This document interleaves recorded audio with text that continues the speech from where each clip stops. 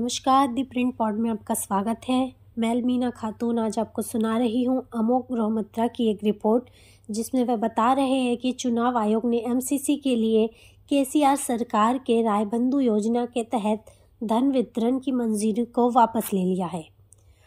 भारत के चुनाव आयोग ने सोमवार को कहा कि वह आदर्श आचार संहिता के उल्लंघन दिशा निर्देश जो चुनाव की घोषणा के बाद उम्मीदवार के व्यवहार को नियंत्रित करते हैं के उल्लंघन के लिए तेलंगाना की के चंद्रशेखर राव सरकार को अपनी रायबंधु किसान कल्याण योजना के तहत धन वितरण करने की अनुमति वापस ले लेती है।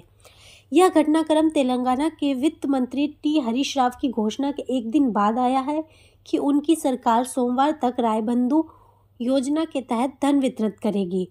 यह योजना, जिसे किसान निवेश सहायता योजना के रूप में भी जाना जाता है,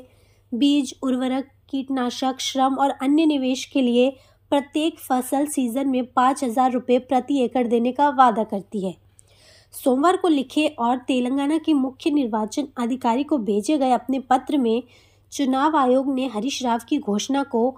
आदर्श आचार संहिता का स्पष्ट उल्लंघन और 2018 में अनापत्ति देते हुए समय निर्धारित शर्तों का उल्लंघन कहा है। इसमें कहा गया है कि एमसीसी की मुद्रा के दौरान चल रही रायबंधु योजना के तहत रबी सीजन की किस्त के संवितरण के लिए 25 नवंबर को एक पत्र के माध्यम से अनुमति दी गई थी, लेकिन इसे तुरंत वापस ले लिया जाएगा और जब तक तेलंगाना राज्य में आदर्श आचार संहिता लागू रहेगी तब तक योजना के तहत कोई भी संवितरण नहीं किया जाएगा। चुनाव आयोग ने राज्य चुनाव अधिकारी से 27 नवंबर 3 बजे तक एक अनुपालन रिपोर्ट जमा करने का भी आदेश दिया है। तेलंगाना में 30 नवंबर को 119 सदस्यीय विधानसभा के लिए मतदान होना है।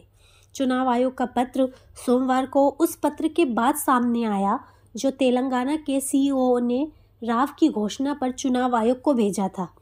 मीडिया रिपोर्टों के अनुसार राव ने रविवार को घोषणा की थी कि उनकी सरकार सोमवार तक इस योजना के तहत किसानों के नाश्ता करने से पहले ही धन वितरित कर देगी।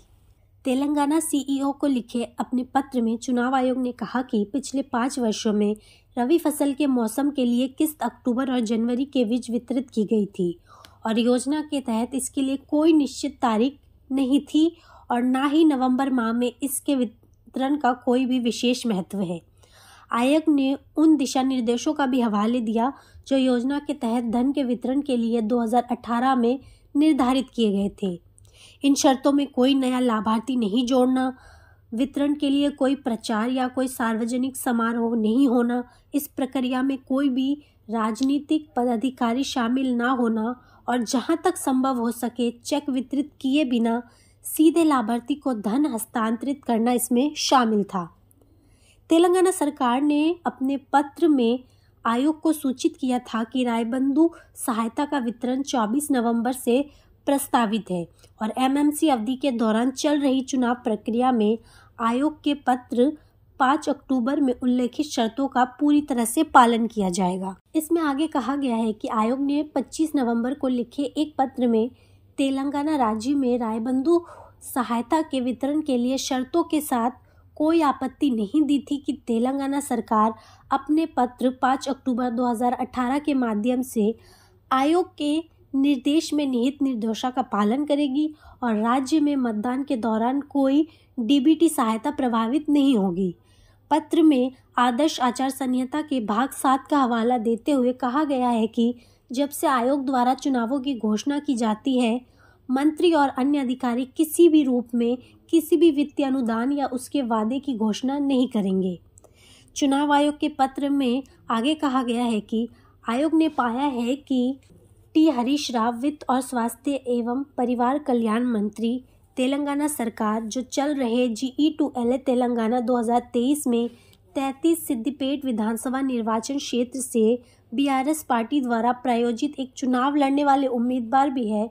पार्टी के एक स्टार प्रचारक और तेलंगाना के वित्त मंत्री ने न केवल आदर्श आचार संहिता के पैरा 7 में निहित एमसीसी के प्रावधानों का उल्लंघन किया है, बल्कि योजना के तहत रिलीज को प्रचारित करके उपयोग शर्तों का भी उल्लंघन किया है और इस प्रकार उन्होंने चल रही चुनाव प्रक्रिया में समान अवसर को बाधित किया है। सुनने के लिए धन्यवाद। अब से फिर मुलाकात होगी दी प्रिंट पॉड के अगले एपिसोड में।